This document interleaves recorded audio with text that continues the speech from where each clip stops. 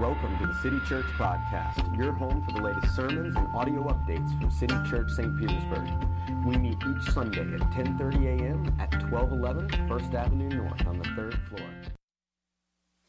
So none of you will be surprised to know that yesterday marked a significant day for me. Of course, I mean it was the beginning of spring training. Baseball is back. Our long national nightmare is over. Baseball is back. You guys know how much I love baseball, and you get to see sort of when spring training starts all these sort of goofy interviews that sort of the players do, because it's spring training. It doesn't count. It's a little bit more low-key, and it reminded me of one of my favorite baseball interviews of all time. There was a baseball player named Bryce Harper, and he was sort of a wonderkind. He was sort of ahead of his time. He made the major leagues when he was 19 years old, and he was an incredible player from the very beginning. Well, sometime around his first season, when he's 19 years old, his team was going to take a road trip to Canada to play the Toronto Blue Jays. And of course, the laws about what age you can consume alcohol in Canada are a little bit different than here in America. And so one of the reporters asked Bryce Harper on the news in front of the world, so when you go to Canada, are you going to have a beer when you get there? And Bryce Harper does not miss a beat. I mean, he just looks straight at the guy in the eyes and says, "That's a clown question, bro," and moves on. I mean, just completely brushes it off in the most humorous and winsome way, because it's one of those questions that's a no-win, right? If he says yes, he gets in trouble because of the laws and all that. If he says no, people go, well, what? No. He just looks at the guy and says, that's a clown question. Next, right? How many times do we see people in interviews, whether they're athletes, politicians, whoever they are, when it comes to a question that they don't want to answer, say something to the effect of, next question. Next question. I'm not answering that question. We're moving on from there. I'm not doing that, right? When we don't want to deal with something, that's how we sort of do it. But what does that make us feel? How do you feel when somebody asks a question and you're like, yeah, that's the good question. That's the question you need to answer. And they say, next question. You get a little frustrated, right? You get a little, no, you shouldn't be able to say next question to that. You should have to answer that. You see, we don't like it when other people pick and choose what questions they get asked. We don't like it when people pick and choose what questions they answer. You know, it's interesting that as much as we would get upset about that, we as Christians do something very, very similar to that all the time. We are, if we're honest, very selective in the way that we approach the Bible. We're very selective. We want all of the nice stuff. We want all of the nice tales on how to make your children better. We want all of the good messages. But then there's large chunks of the Bible that we go, no, I don't want to hear about that. I don't want to hear the Bible talk explicitly about sexuality. That's uncomfortable to me. I don't want to see heroes of the faith doing things that are wrong. I'm not okay with that. And oftentimes what we do is we take and make a list quietly in our heads of our sins, and we begin to ignore those parts of the Bible. And then we make a list of people that are out there, people that are outside of our community, and we go, oh yes, those are the parts of the Bible. I want to read the parts of the Bible that stick it to everybody who is outside of my community, who's outside of my friend group. And we get really, really selective about the way that we read the Bible. One of the things that City Church is committed to is preaching through books of the Bible. And one of the reasons for that is because it's easy. I get to sort of wake up tomorrow and know what I'm preaching next Sunday. Right? Because, just the next story in this book, the next section in this chapter, the next piece. But one of the other things that forces us to do is it forces us to deal with passages of the Bible that we may be uncomfortable with. It forces me as a pastor to talk to you about things that you might be uncomfortable with. It forces me, when I read the Bible, to reflect on it and go, why would I want to ignore this text? we've been going through the book of Judges, and there have been some bad things that have happened so far. But this one is going to take the cake. And now, it won't sit there for long because things are going to get worse in the book of Judges. But for now, this story is nothing short of a tragedy. It's a bad story where bad things happen, and the heroes are not that great of guys. And so what I want to do is I want to stand up and read this together. We're going to be reading Judges chapter 11. I'm going to read the first 11 verses and the last 11 verses. And so it's going to be up on the screen, or you can open up your Bible app, or if you have a Bible, one of those old paper things, you can read it in there too. So stand with me as we read Judges chapter 11. Now, Jephthah the Gileadite was a mighty warrior, but he was the son of a prostitute. Gilead was the father of Jephthah, and Gilead's wife also bore him sons. And when his wife's sons grew up, they drove Jephthah out and said to him, "You shall not have an inheritance in our father's house, for you are the son of another woman."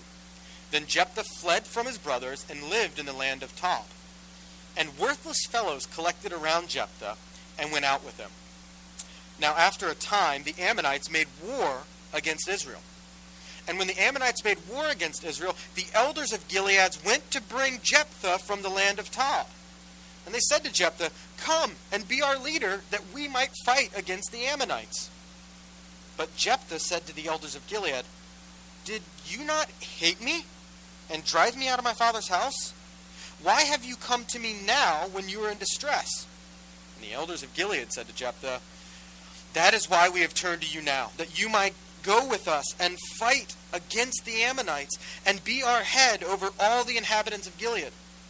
And Jephthah said to the elders of Gilead, "If you bring me home again to fight against the Ammonites, and the Lord gives them over to me, I will be your head." And the elders of Gilead said to Jephthah, "The Lord will be witness between us if we do not do as you say." So Jephthah went with the elders of Gilead, and the people made him head and leader over them. And Jephthah spoke all of his words before the Lord at Mizpah. Now the next 18 verses go through sort of Jephthah's attempts to make peace with Ammon. It's really great, but it's we're going to skip ahead to the next sort of piece of action in the narrative. Down at verse 29 it says, "Then the Spirit of the Lord was upon Jephthah, and he passed through Gilead and Manasseh, and he passed on to Mizpah of Gilead. And from Mizpah of Gilead he passed on to the Ammonites. And Jephthah made a vow to the Lord and said, 'If you will give the Ammonites into my hand, then whatever comes out from the doors of my house to meet me when I return in peace from the Ammonites shall be the Lord's, and I will offer it up as a burnt offering.' So Jephthah crossed over to the Ammonites to fight against them, and the Lord gave them into his hand. And he struck them from Aroer to the neighborhood of Minnith, 20 cities, as far as Abel-Keramim, with a great blow. So the Ammonites were subdued before the people of Israel. And Jephthah came to his home at Mizpah. And behold, his daughter came out to meet him, with tambourines and with dances. She was his only child. Besides her, he had neither son nor daughter. And as soon as he saw her, he tore his clothes and said, 'Alas, my daughter! You have brought me very low, and you have become the cause of great trouble for me. For I have opened my mouth to the Lord, and I cannot take back my vow.' She said to him, 'My father, you have opened your mouth to the Lord. Do to me according to what has gone out from your mouth, now that the Lord has avenged you on your enemies, on the Ammonites.' So she said to her father, 'Let this thing be done for me. Leave me alone for 2 months, that I may go up and down the mountains and weep for my virginity, I and my companions.' So he said, 'Go.' And he sent her away for 2 months, and she departed, she and her companions, and wept for her virginity on the mountains. And at the end of 2 months she returned to her father, who did according to his vow that he had made. She had never known a man, and it has become a custom in Israel that the daughters of Israel went year by year to lament the daughter of Jephthah, the Gileadites, 4 days in the year." City Church, this is the Word of God, written nearly 3,000 years ago and intended for us this morning. You may be seated.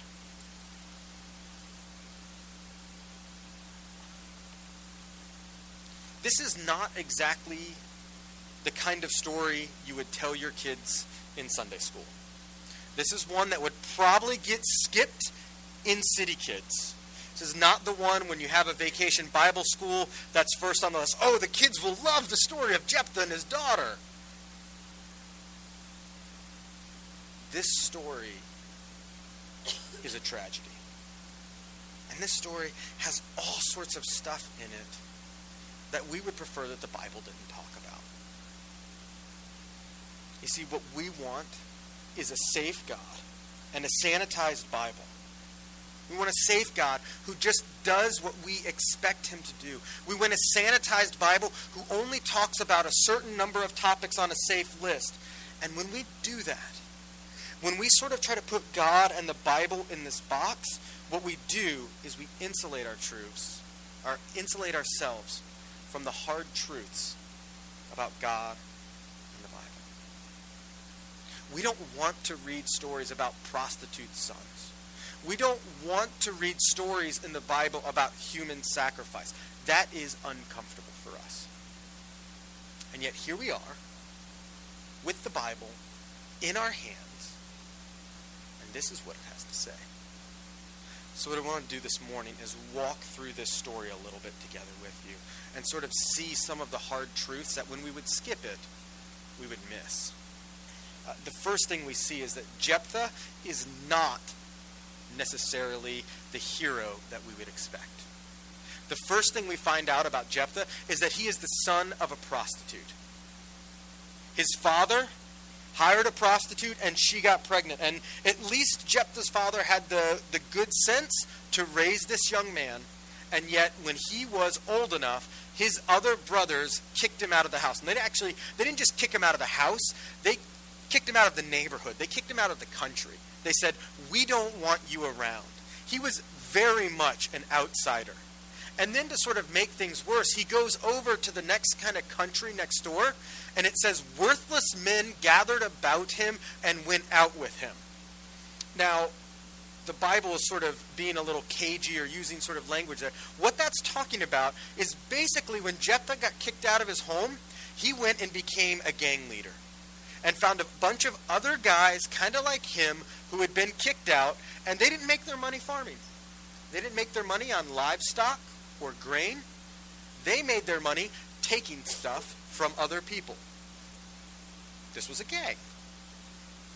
And there's a certain skill set that you get really good at when your job is to hurt people and take their food. Namely, you become a pretty good warrior on account of that's how you make your living. And we see when we start to read this that God chooses to use people that we don't expect.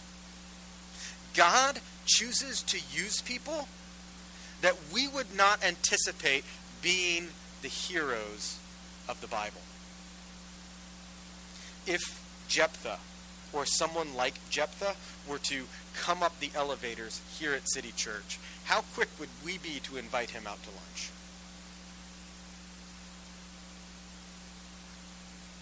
If someone like Jephthah was your kid's teacher at school, how would you feel? If all of a sudden your company made an outside hire for your boss and it was someone who was a gang leader and the known son of a prostitute, how would that sit with you? See, we don't like who God chooses to put over us.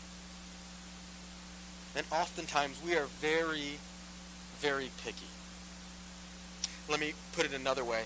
How many times have you and I have spoken ill of another Christian because they didn't meet our particular set of moral standards that we thought were most important in the Bible? How quick are we to throw shade at people who are different than us? I know I'm guilty of this. This is what Jephthah's brothers did. They threw him out because he was a worthless fellow. And yet, who is it that God chooses to use? It's Jephthah. And we're going to see that things don't actually get better for Jephthah. This story is not the sort of fairy tale with a happy ending. But here's what's so fascinating. When the writer of Hebrews in the New Testament gives his sort of crash course on the heroes of the faith, when he sort of lists off Abraham and Noah and David, do you know who makes that list? Do you know who makes the cut as one of the heroes of our faith? The son of a prostitute, the gang leader, the daughter-sacrificing Jephthah.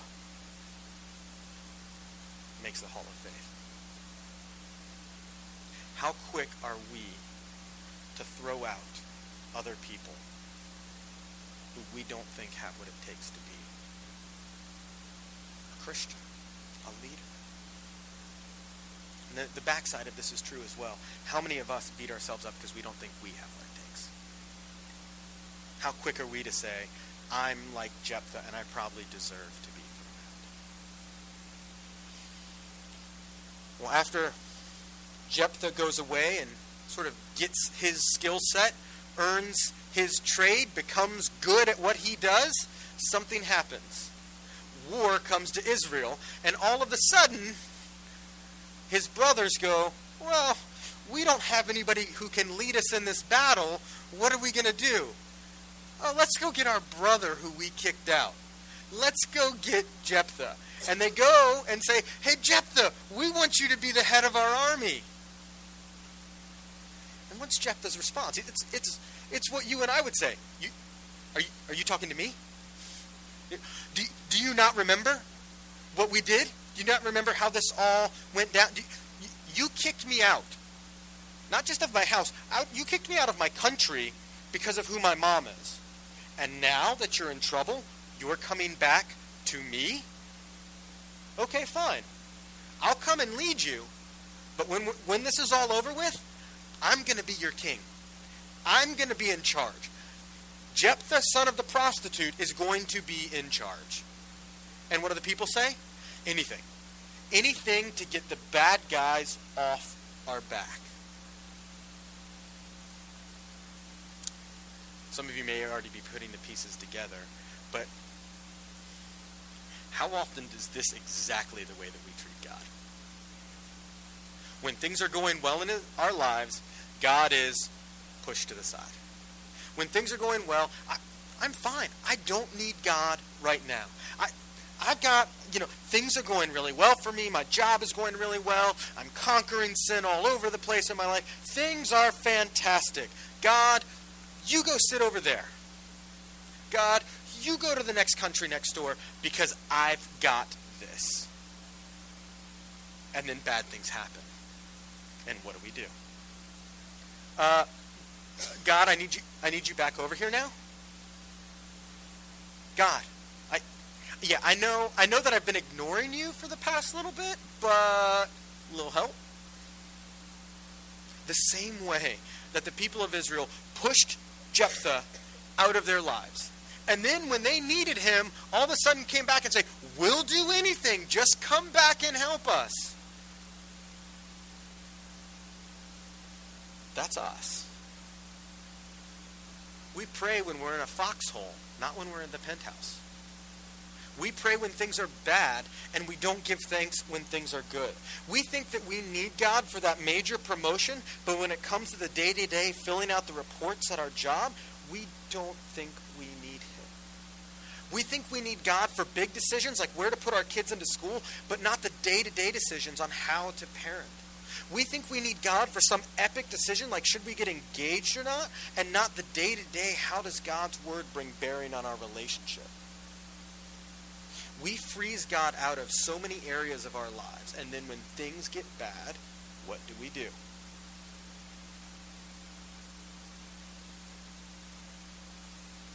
So Jephthah comes back. He comes back and he begins to lead the people of Israel.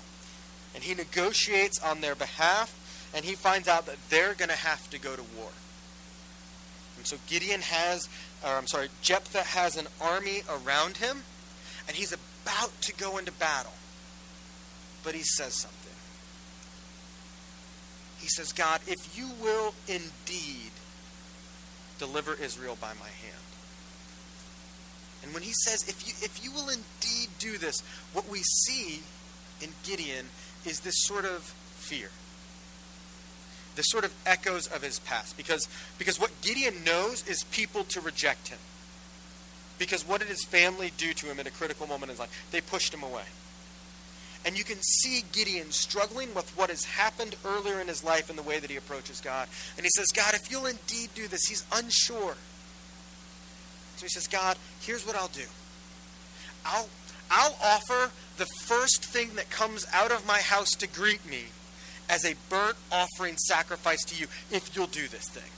If you'll deliver me, I'm going to burn whole the first thing that comes out to meet me out of my house.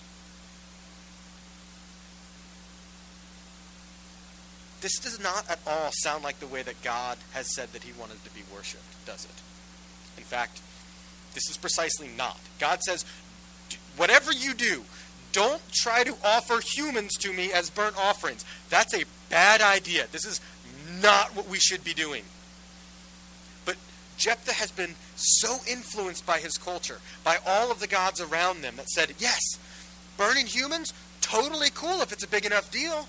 If you've got a big enough prayer request for God, get your kids. Jephthah is so influenced by these outside cultures that he thinks that he can bargain with God, that he can impress God. God, look at this thing that I'm going to do for you. I'm going to offer the first thing that comes out of my house to greet me. Now, they didn't have house pets back then. That was not a common thing. And when he says, whatever comes out of my house to greet me, it's very much intended. And you can see he's thinking a person. Now, the tension as we read it, right, is we don't know who that person is. But when Jephthah vows that he will burn as an offering something that comes out of his house, he has in full mind that it's going to be a person. Why would Jephthah do this? Why would Jephthah be so insecure that he says, I am going to burn alive the first person I see when I get home if I win this battle? Because he is trying to bargain with and manipulate God. He thinks that God can be bought. And we hear that and we go, oh, goodness me. I would never. Yes, you would. Stop it. Yes, we do. God, if you would just give me some more money, I will promise you I'll increase my giving to the church. God, if I can just get this level of fame, this level of acclaim that I want, I will be sure to give you all the credit. God, if you will just give me a peaceful and calm house. God, if you will just... What is it for you? What is that thing in your life and mine that drives us to want to try to bargain with God?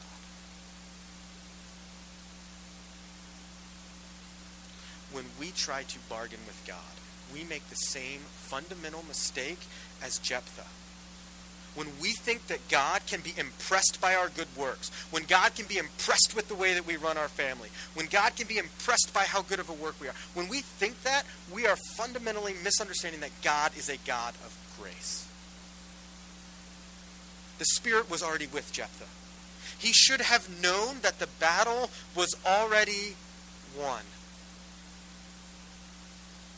And yet, what does he do? He tries to make this rash, big show. God, I'm going to do something big for you if you give me this battle. Where do you and I do this? Because whatever the thing is that we try to bargain with God to get, that is actually fundamentally what you worship. the thing that you most want God to give you is what you worship, not him. So Gideon makes this vow. And how does the text read? I said Gideon again. Jephthah. Jephthah makes this vow. And the text almost fast forwards through the battle, right? Several times as we've gone through the book of Judges, we've got these really cool battle scenes that have been laid out to us. We get these tactics and we get all this stuff that happens. And what does it say? Basically says, and then Jephthah went out and fought them and won. Slightly more verbose than that, but not much. Because what does the storyteller, what does the writer of the book of Judges want to help us get to? Who's coming out the door? What's in the box? Who's coming out the door? Who's coming out the door? And he gets home, and who comes out the door? His daughter. His only child, daughter. She comes out the door, and he rips his clothes. He goes incredible Hulk. He says, no, anybody but you. Anybody. What? And do you see how accusative he gets of his daughter? What have you done? I'm sorry, Dad. You just led the armies to a great victory. I thought it'd be a good time for a song and a dance. No. He sees her and he says, I have vowed a vow that I would offer as a burnt offering whatever comes out next.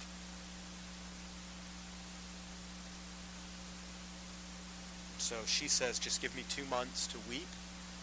And then she comes back and Gideon fulfills his vow. Gideon burns his daughter alive because of a rash, unnecessary vow that he made. That is disturbing. If you're here this morning and you're not a Christian and you hear this text, I get it. This is disconcerting.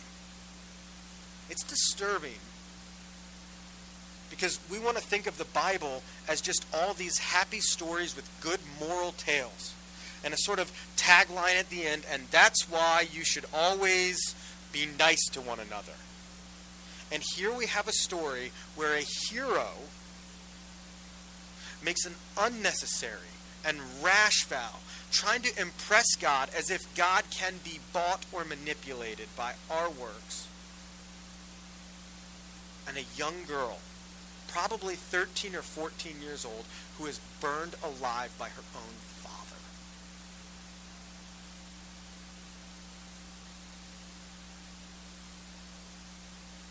If you're here this morning and you're not a Christian and you read this story, it probably provokes a bit of moral outrage. How can God be like this? Is this the God that City Church worships? And I want to sort of address this for just a second. First answer is yes. Yes. This story is in the Bible, which we believe to be the Word of God from start to finish. I also want to point out that God never says, that's a good idea, Gideon. God never tells Gideon, this is Gideon's idea, not God's. But there's another question that I sort of want to ask, which is this. While I would agree that this is morally outrageous, if you're not a Christian, where does that morality to say that this is outrageous comes from?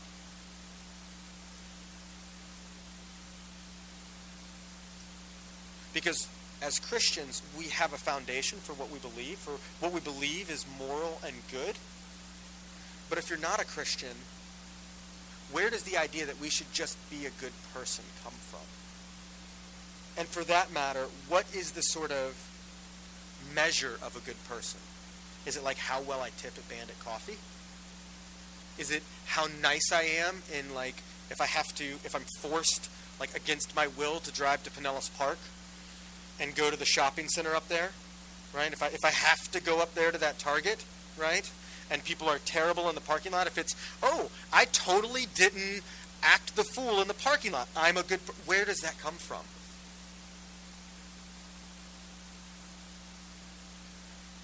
Christianity gives us the moral foundation to read this text and go, something isn't right here. But without a foundation, where do we get the morals to say, how could God do this? But at the same time, what's interesting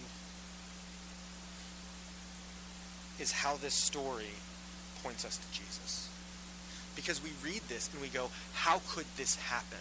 How could this innocent girl, 13 or 14 years old, be burned alive by her own father for a rash vow that he shouldn't have made?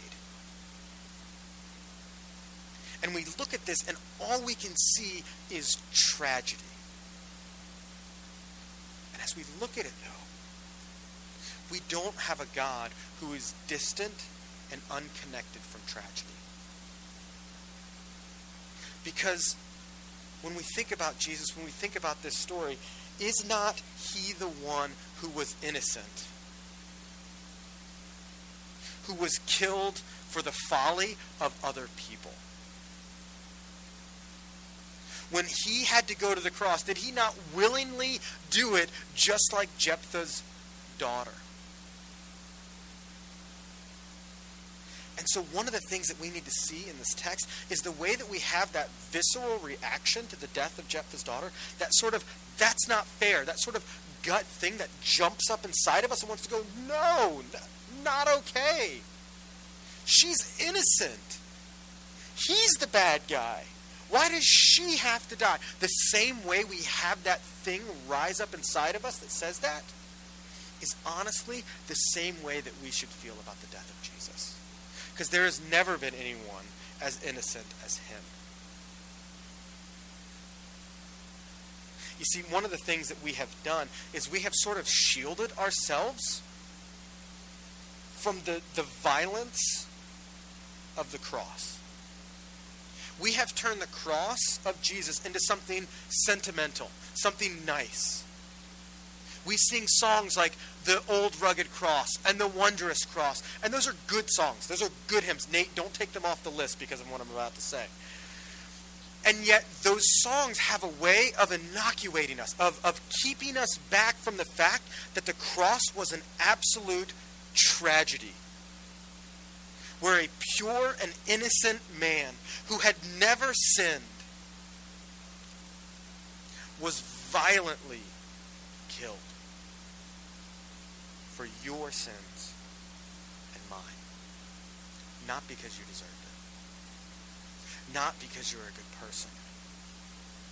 You see, while we see a great tragedy in this story points us to the greatest tragedy, which is our source of hope, which is a picture of love. Because though all of us don't like who God chooses, though all of us only call on God when we need him, and though we can't imagine that God is as graceful as he is, God still loves us so much that he says, I will willingly enter into this tragedy for you and on your behalf.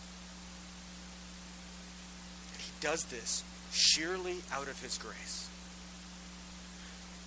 And when we begin to realize this, when we begin to see what the cross means, one of the first things that happens is we realize that we don't need to bargain with God.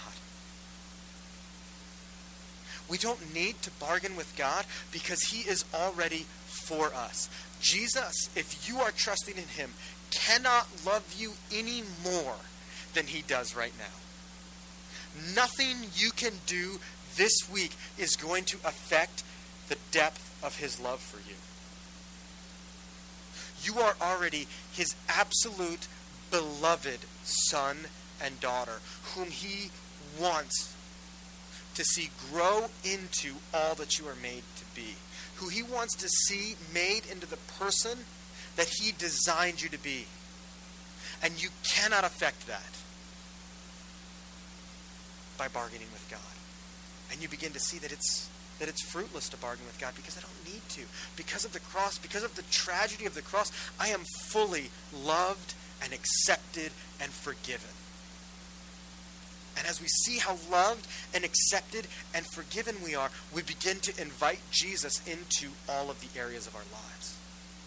We stop isolating him to the foxhole, to the times where it's getting really bad. Yes, we do need God in those moments, but we need God in the moments of the day-to-day. We need God in the moments where we decide, am I going to drive out of downtown on Central or on First Avenue? Do I want a pretty drive or a fast drive? All of the decisions in our lives, all of the little things, all of a sudden are opened up because of how great he loves us. We don't need to bargain because he is already graciously looking towards us. And therefore, we can invite him into all areas of our lives. And we are transformed more and more by his grace. And when we begin to invite him into all areas of our lives, what happens is we begin to look up around us. We begin to look and say, how is God working today? Because I'm going to invite him into the way that I do my work, into the way that I do my hobbies, into the way that I parent my children. And as we kind of pull our chins up, stop looking at our own navel, as we begin to look around, what we'll begin to see is what God is doing.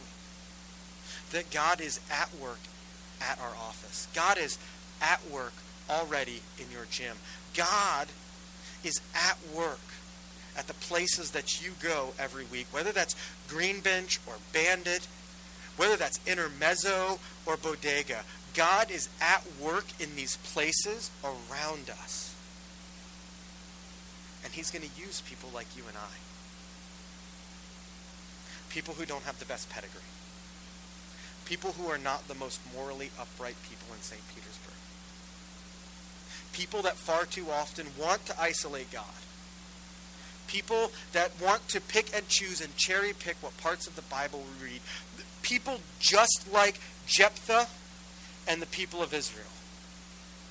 People like us begin to become the people that God uses to transform the world around us. Who do you know that needs to hear this week? I need to hear this. But who can you share this with? See, one of the things that engaging with the whole Bible does is it forces us to push into hard places, places we don't want to deal with. And as we do that, we are better equipped for the mission that God sends us on. Because if we can read the story of the son of a prostitute unnecessarily burning his daughter alive and be changed by it, why not those other hard parts of the Bible that we want